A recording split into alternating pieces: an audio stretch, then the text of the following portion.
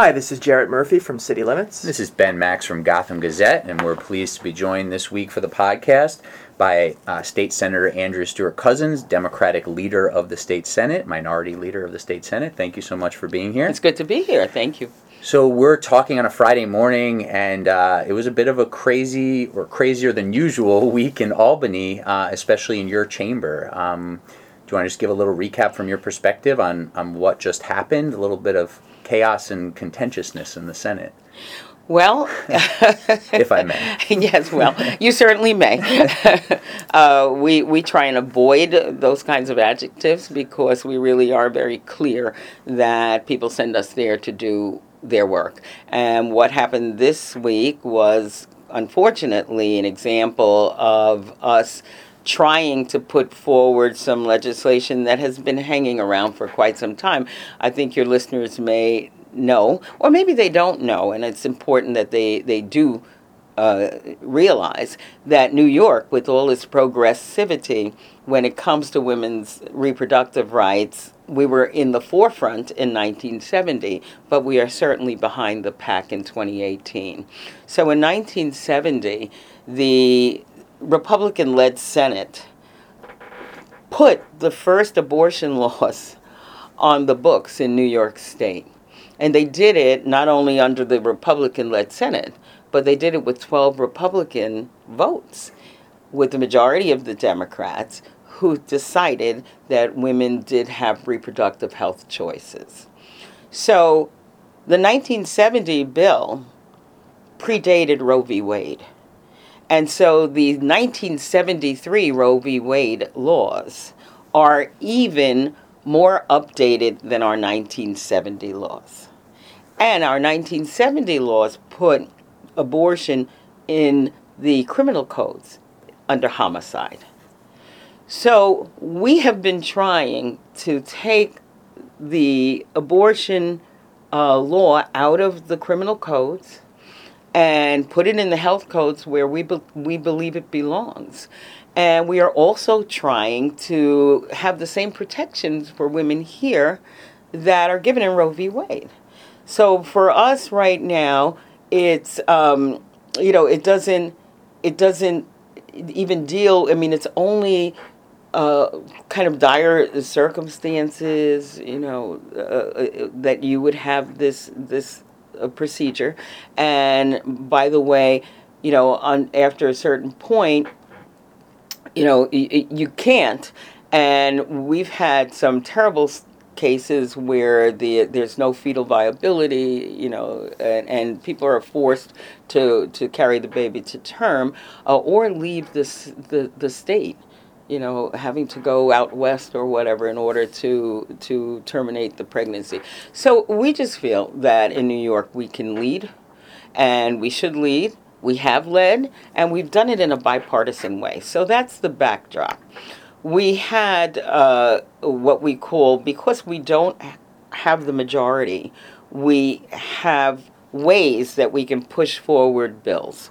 And one of the ways that we push forward bills is by having what they call a hostile amendment. So, your listeners should understand, as I'm sure they do, that the majority rules, and they're the ones that set the policy, and they're the ones that actually, make the decisions. But there is a voice for the minority, and that's called a hostile amendment. And what we were trying to do was to advance two of these amendments that related to women's health. One codifying Roe v. Wade for New York, and the second was this Comprehensive Contraception Care Act. And that basically says that instead of having to have a prescription every month from your doctor in order to get your birth control pills, for example, you could actually have them for a whole year. I mean, and again, for people who are concerned, and we all are. I don't think anybody is telling people that abortion is birth control, or that is not the point. But we also understand that one of the ways to reduce unintended pregnancies is by having contraception. So at least can we agree that we can make it easier for people to have contraception and make that available. So that particular bill is actually sponsored by a Republican. Senator Bonacek carries that bill. So here we are saying we're at the last weeks of the session because we'll be done on June 20th. And once again, these important issues have not been brought up.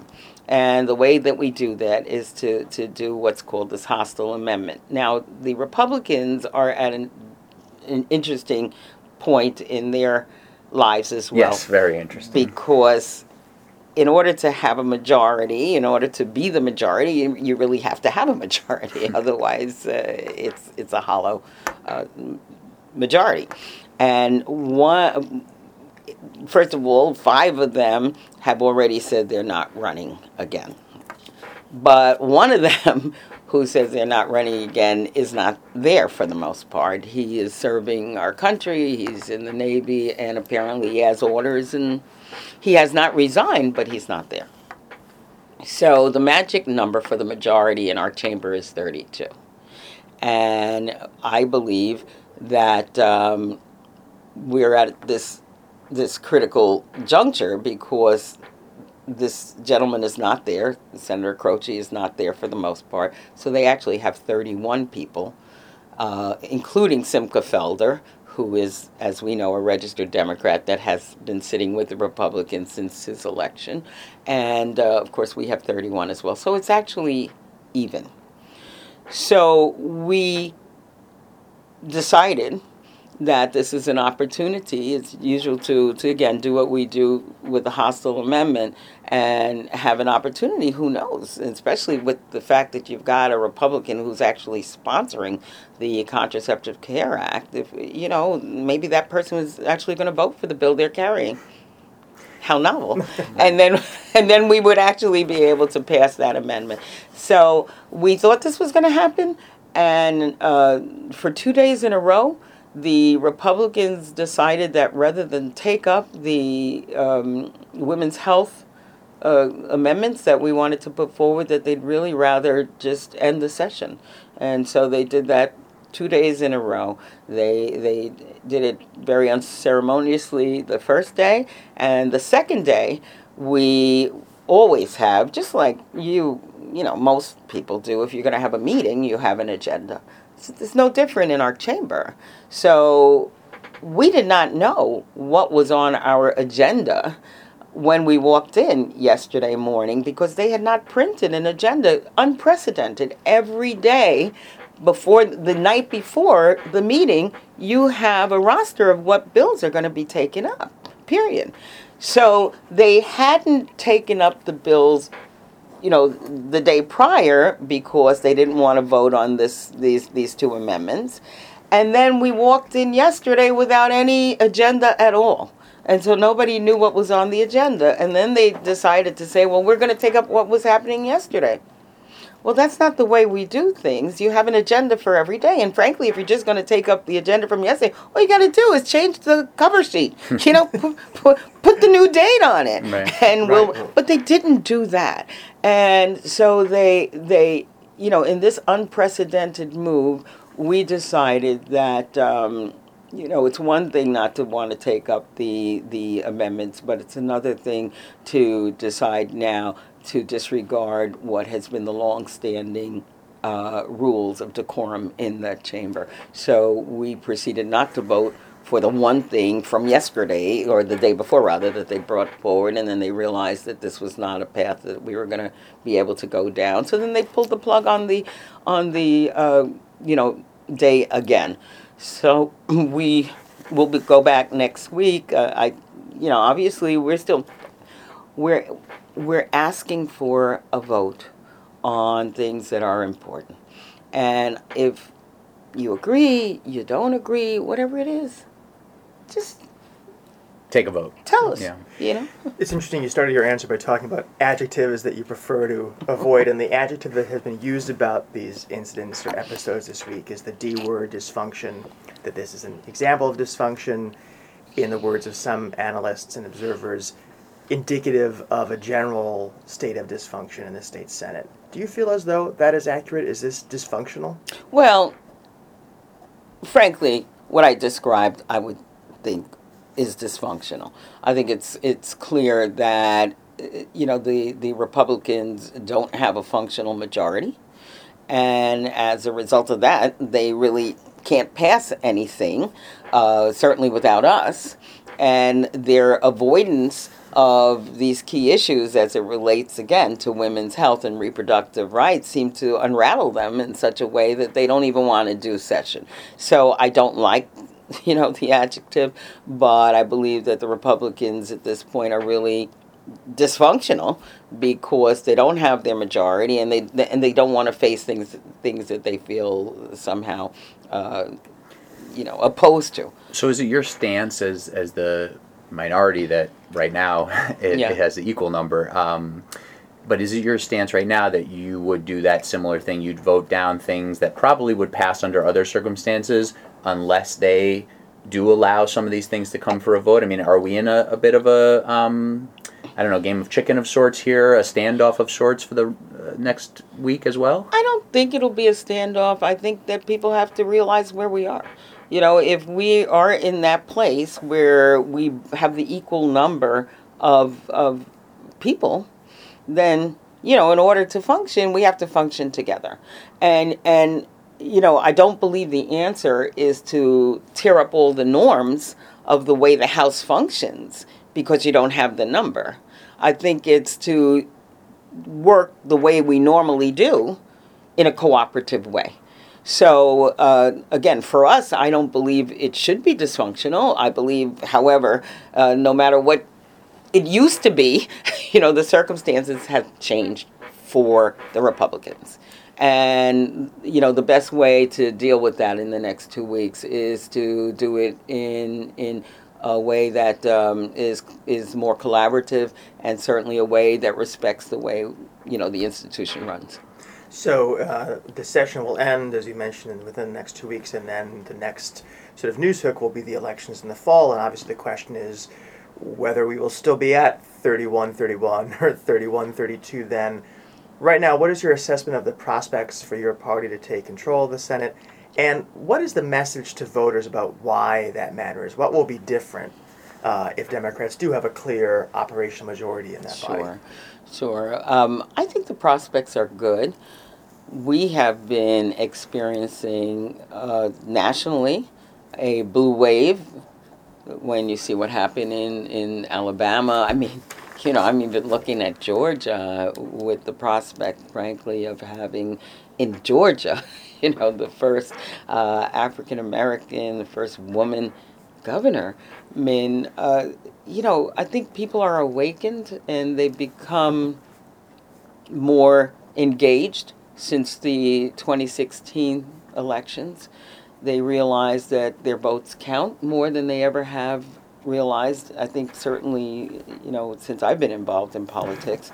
And for Democrats, in what is believed to be a blue state, I think it really has started to, cause an effect that is positive for Democrats. I'm in Westchester County, and the special election that we just had on April 24th, and again, the Republicans gerrymandered that seat because I have been part of that. When I first ran in 2004, I beat a Republican, and it was a rectangular-shaped district.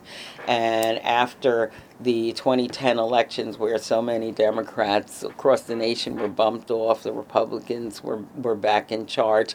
And when they got to draw the lines, my rectangular district, which is district number 35 for your listeners, now is the smiling profile of an old man with a scraggly beard. Okay, so they really went out of their way to make my companion district, my district mostly Democrat, and the companion district, which was held by a Democrat, Susie Oppenheimer, who then retired, they wanted to make that extremely Republican. George Latimer, who was a Democrat, won that seat, and when he was elected, again, as part of a huge blue wave. He unseated the incumbent Rob Astorino, who's a Republican county executive who'd been there for 2 terms, and he had a double-digit lead at the end of that. And when we did the special election, Senator Shelley Mayer now won that seat by, I think, about 14 points. So I believe that New York is part of this blue wave, and I believe that the Republicans see that too, which is why 5 of them have already announced that they won't be running. And now, not every seat is a slam dunk, but there are great candidates that are coming forward, and there are real opportunities in some of those seats. I think that the Bill Larkin seat with Assemblyman Skoufis is a really good opportunity. And I think we also have some opportunity in Long Island. We have 2 senators from Long Island now, and of course that was usually a stronghold for Republican senators. And after Dean Skelos' departure, we were able to flip that seat and retain that seat. And with John Brooks, which we think will be a little bit more difficult, but nonetheless, he is, as is Todd Kaminsky, a really good, solid senator who understands what the people on the island need, and has really, I think, started to really take hold of the district, and I think bodes well for what's happening. We had in the Marcelino race 2 years ago, Jim Gorin, who is running again now, only lost by about 1 percentage Very close point. vote, Yeah, it was a really close race. So, I mean, we have a lot of hope there. So, I think there are good things on the horizon. So, I don't believe we'll be at 31 or 32, 31. My hope is that we will have a bigger margin, but we take nothing for granted, and we will be working hard, every day.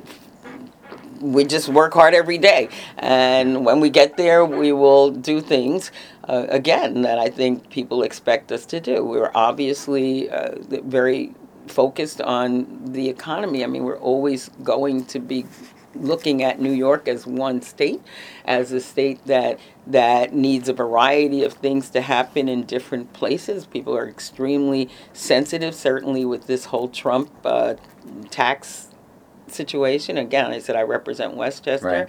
and we have extremely high property taxes as it is, and so part of us coming together was certainly driven by even these things that are coming down from Washington. I mean, such regressive policies, and to have a cap on your deductions in terms of your state and local taxes, and in a place like Westchester, you cap that at $10,000. I represent Scarsdale, among other places, and most people understand that the property values, they're extremely high, and so are the taxes. So, trying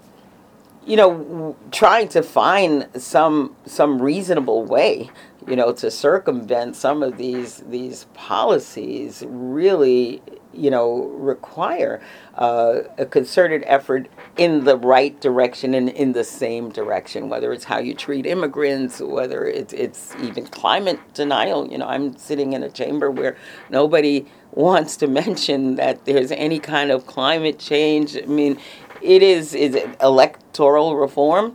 I mean, we're a state that doesn't have early voting. So many people, cannot just, determine, their whole life around a Tuesday in November anymore. There has to be, there's so many things that we could do, in addition to, obviously, the things that we're bringing up today. We still haven't been able to pass the Child Victims Act. We can't pass the DREAM Act. I mean, there are just... Right, there's a list. There's a host of things that people expect for, I think, New Yorkers to lead on, for us to be able to lead the nation on, as well as create, opportunity for New Yorkers of every stripe. So that I think you just gave a pretty good rundown of maybe close to 10 issues that a democratically controlled state senate would really try to pursue, and part of the case that the governor's made and others have made for a fully democratic control at the state level of the governor's seat, obviously, and then both chambers of the legislature. On the issue of flipping some of those seats and making that happen, obviously the backdrop is sort of this unity, this Right. democratic unity.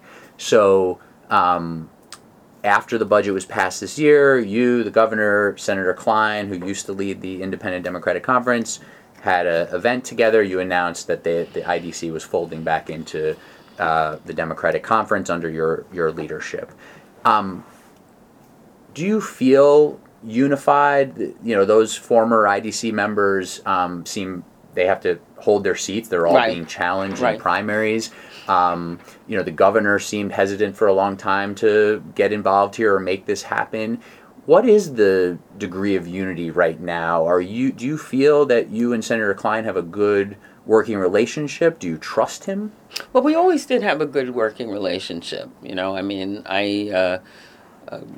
When I ran initially in 2004, it was the first time that he'd run for the Senate as well. So he was successful, as I said, and I had lost by the 18 votes. And then, I made it the next time around. And I've always had a good relationship with him. And frankly, I was disappointed and surprised when he decided to form this Independent Democratic Conference. So, obviously it hasn't been easy,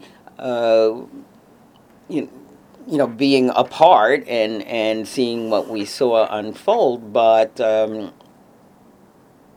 we're at this stage where the unity, again, we understand is not only beneficial for us as Democrats, but it really matters for the people of New York.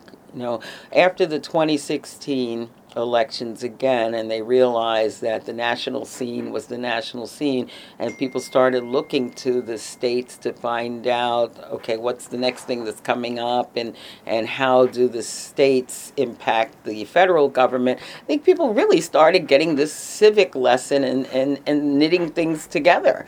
And when they looked at New York, and they realized that this was technically, and should be technically, a quote-unquote blue state, but realized that there was, an independent group and there's an independent person, and people didn't understand that. And I think it became more difficult to rationalize on every level why this was a good idea, especially when you're faced with so many things that are, antithetical to what you actually say you believe in, and you're working with people. And again, I'm a bipartisan person. I know how to work across the aisle. I'm okay with that. But there are fundamental differences.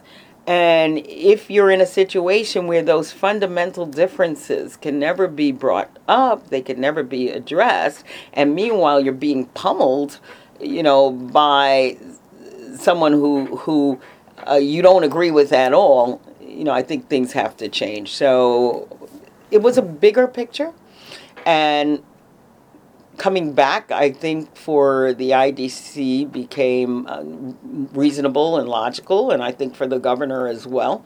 Do you think the governor could have effected this reunification earlier? Did he choose to tolerate the IDC as an independent thing? Could he have, I know the groundwork you're saying was laid for this idea, Right. for this deal by all this happened since 2016, but there's certainly before that there was plenty of talk about the effect that the lack of unity was having on what the state could do and could not do. Could Cuomo have made this happen earlier? Well, I think that, it's hard to say, but,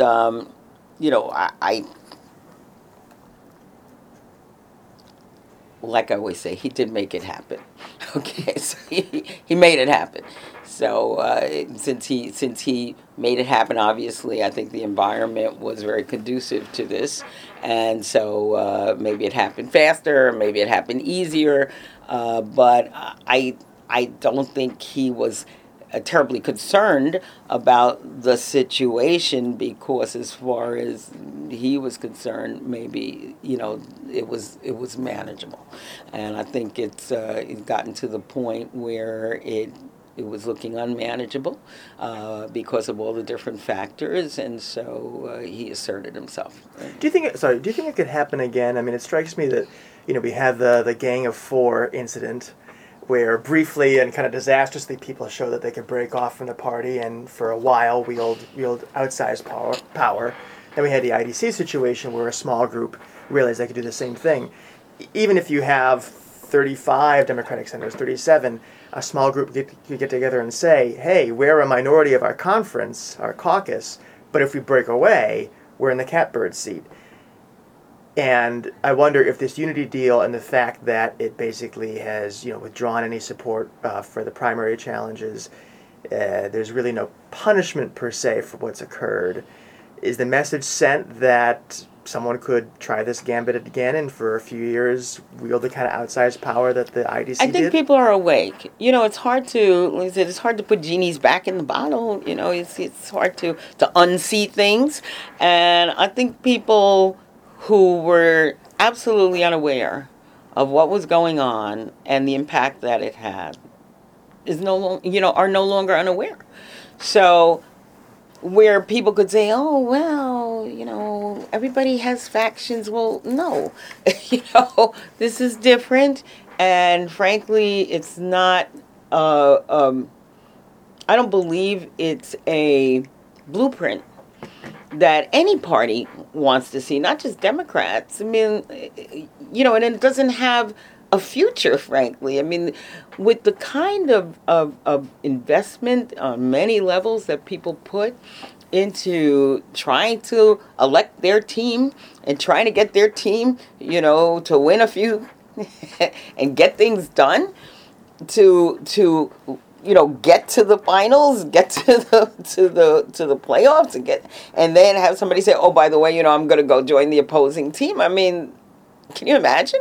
So but people weren't aware of this, but I believe they are now. So, the environment has changed, and that's why I think this unity works, because we've been to the other side, we know what that looks like, and I don't know if anybody needs or wants to go back there again. Mm-hmm. And certainly, again, you don't want that on a national level. So what happens if Senator Schumer and Gillibrand just decide to go make a deal with Mitch McConnell? I mean, how does this work?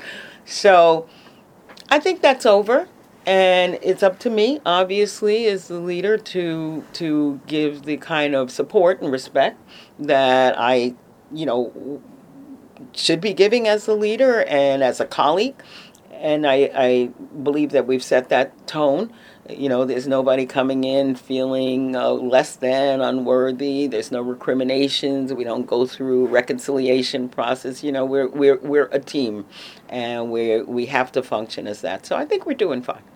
Is there, I guess, one going forward and one a little bit back? I mean, is there any part of you that's a little frustrated that part of this deal is everybody has to swear off the primaries, and there's all this, the people who are really awakened, many of them in the Democratic Party are backing these challengers to the IDC, including actually I wouldn't even put him necessarily in that group, but Comptroller Scott Stringer, for example, and some city council members here in the city are sticking with these challengers. Does that, I don't know if frustrate you is the right word. Does it frustrate you that you don't have the opportunity here to get the Democratic, sort of party behind those challenges and say, we need the quote unquote real Democrats?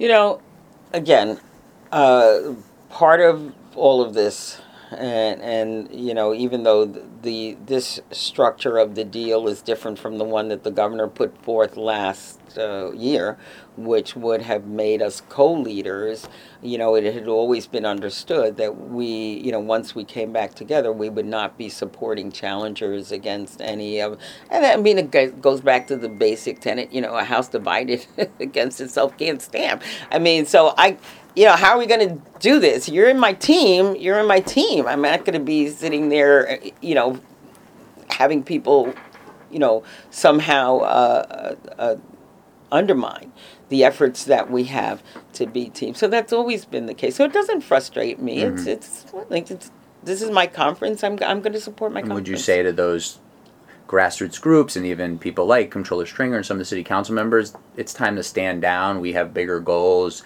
We get where you're coming from. We've been frustrated with the IDC, but they've come home. You really should think about where you're devoting resources. Well, one of the things that I did in the convention, again, was to endorse everybody so that people are very, very clear where I stand. And, I think, that in and of itself sends a message. I'm certainly, not going to tell the controller what to do or what not to do. But, as far as what I'm doing, I think I've made it clear so that people at least know that they can't expect my help. Do you think, independent of what you think of the candidates, the Cynthia Nixon challenge to Governor Cuomo and the primary race that's unfolding, is that a healthy thing? Is that a good conversation for the party and the state, or is that a house divided? Well, no, primaries are set up for that, right? You come and you give your view of how the world should be, and that's why I was always tell people that the primaries are very often the most important piece of that, because this determines who is going to be your standard bearer for the general election. And so many people have slept the primaries, not really understanding. So, I certainly have no problem with the fact that there's a primary going on, and the conversations about the vision for New York and who should lead it, are valuable. There seems to be, and the Cynthia Nixon challenge seems to be indicative of this, there seems to be these sort of two wings of the Democratic Party. Where do you see yourself in that discussion? You do represent Westchester, right, where there are a lot of, right, as we say, moderate Democrats, that's swing right, voters. That's right. How do you characterize that, and sort of do you see yourself as sort of part of the Andrew Cuomo wing, the Hillary Clinton wing of the Democratic Party? Also a couple of Westchester people. The Democratic wing of the Democratic Party. The interesting thing about me is that I check off a lot of these boxes, and I am, as the Democratic leader, the first Democratic leader, I think, outside of New York City in about 100 years.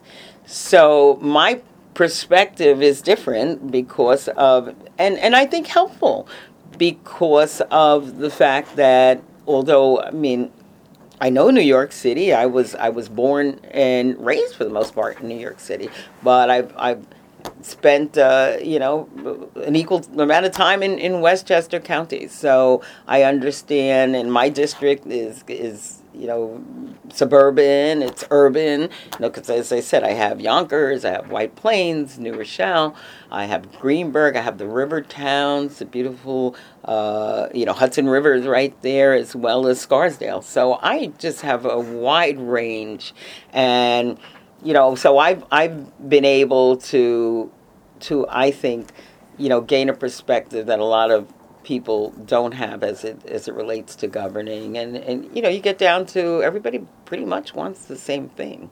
It's not different. So it's how you deliver these things, or how you are able to characterize these things, or how you react is really where the differences lie.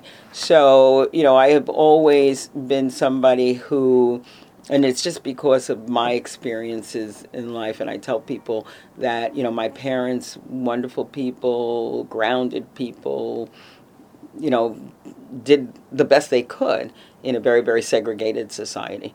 And my dad was a Purple Heart veteran, Bronze Star, served in a segregated army. And when he came back, he was not able to take advantage of the GI Bill because it really didn't apply to black soldiers like him. Banks wouldn't lend. So the option for our family for housing was public housing. And my mom typed 100 words a minute, and corporations weren't hiring black women to do that work. And civil service, however, hired her, and she was able to ascend to the top of the steno pool for the Corporation Council in New York City because of the merit-based testing that allowed her to ascend. And when I was in corporate America, I didn't even realize that the company that I worked for, which was New York Tel back in the time, weren't promoting blacks much, weren't promoting women, so on and so forth, until there was a class action suit that allowed for people like me to get out of the traditional customer service operators, blah, blah, blah, and get into sales and marketing, which is what happened to me. So when I got into government finally, because I was a journalist before, I was in marketing, so it indicated I was a teacher. I did a lot of things before I was pulled into government during Yonkers desegregation case, which, oh, by the way, happened in the 90s. And because I was, involved in that case and helping people who were running, I got pulled into government when the mayor who was actually complying with the desegregation order became the mayor. And it was there that it crystallized for me that government can be helpful.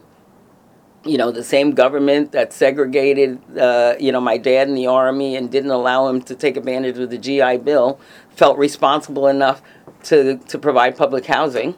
The same government decided it was responsible to decide, to provide a public education. The same government, although it wouldn't make corporations hire my mother, created a structure where she could maybe get ahead. So I was realizing the same government that said you must desegregate, is now trying to figure out ways forward. So I decided that if I was going to be in government, I would be that person in government that would remove barriers. So that's the wing that I'm in. Mm-hmm. I'm in the, we could do things that remove barriers to success, whether it's, on the reproductive front, whether it's the economic front. There are things we can do to allow people to reach their full potential. Actually raises a perfect point for my last question, because we have a few minutes left. Is most of our guests on the podcast are New York City leaders and activists and politicians. You are one of the rare ones that's coming from north of the city. And so, we focus on housing, on transit, on the issues that are most important to New Yorkers. Talk about Yonkers for a second, and what it most needs in terms of state policy. I mean, it's right next door to where I live in the Bronx. Yeah. It's one of the state's biggest cities, has, as you mentioned, an interesting history on race and housing itself. That's right. What do you think is its most pressing need right now? Well, right now, its pressing need is it's in a crisis right now that we are, again, trying to help mitigate, because over the years there's been a lot of instability in terms of the government, the school district. It's been one crisis after another. So it's kind of a stability in the financing is frankly what they need. And the good news about Yonkers is that it is really located in an ideal place. Besides being right next to you in the in the Bronx. All my neighbors say that. Yeah, I mean, I know I'm sure they're all happy that you're there, but. right after 9/11, I think people started really looking at Yonkers. See, Yonkers is one of the big five, and they talk about Buffalo and Rochester and Syracuse and so on and so forth. And Yonkers, because of the proximity to New York City, it's only 30 minutes away. They've been able to attract a lot of real development. And so I think the future for Yonkers in terms of being able to stabilize those finances is positive, because even in downtown Yonkers they're building like about 4,000 new apartments, and they're I mean, you just saw MGM is buying Yonkers Raceway for $850 million. So I think that Yonkers will have once again a revenue from its growth and development that will help stabilize it. So that's really what it needs. Let me take you back, I think, for my final question, and we appreciate the time. I wanted to come back to, you talked about barriers and issues of discrimination. Obviously, one of the most pressing ones, there's obviously still racial segregation, and that's not anything that should be dismissed, but also a lot of attention's been on sexual harassment, gender-based harassment. And I wanted to get your assessment of the anti-sexual harassment policies that went through, and how I think with the unity deal and things that happened after the budget, there wasn't a lot of processing of the fact that you weren't included in those talks after it was sort of promised that you would be, and how you reconcile the fact that it was basically the four men in the room crafting this policy. I've heard you say already, you're sort of moving on, there's unity, but it still doesn't sit right with a lot of people, and it still is strange to me. Well, it was strange to me, too, and because I did think that I would be more involved, and then, they do what they always do. And that's kind of what it brings us back to the beginning of the conversation, which is this is an institution that has institutionalized a lot of stuff. And so breaking those norms, are really, really difficult things to do. And that's why it was just like, okay, there are things that you refuse to do differently, such as let a woman, be part. Oh, I'm sorry, I won't say a woman, because I've been told that there were women involved, and there were, a lot of aides and high-level staff people. But the elected woman leader, the only elected woman leader that heads a conference in the history of New York State, during this Me Too moment, you would have thought you would have been able to get in a room and at least, let her say something. Never happened. So when you, again, walk out into a legislative session and decide to tear up the rules that govern how things operate, it really is shocking, because you can't seem to tear up rules when it comes to any other thing that has happened for generations, centuries. So it's really usually very hard to upend norms, but the fact that I am, at this moment,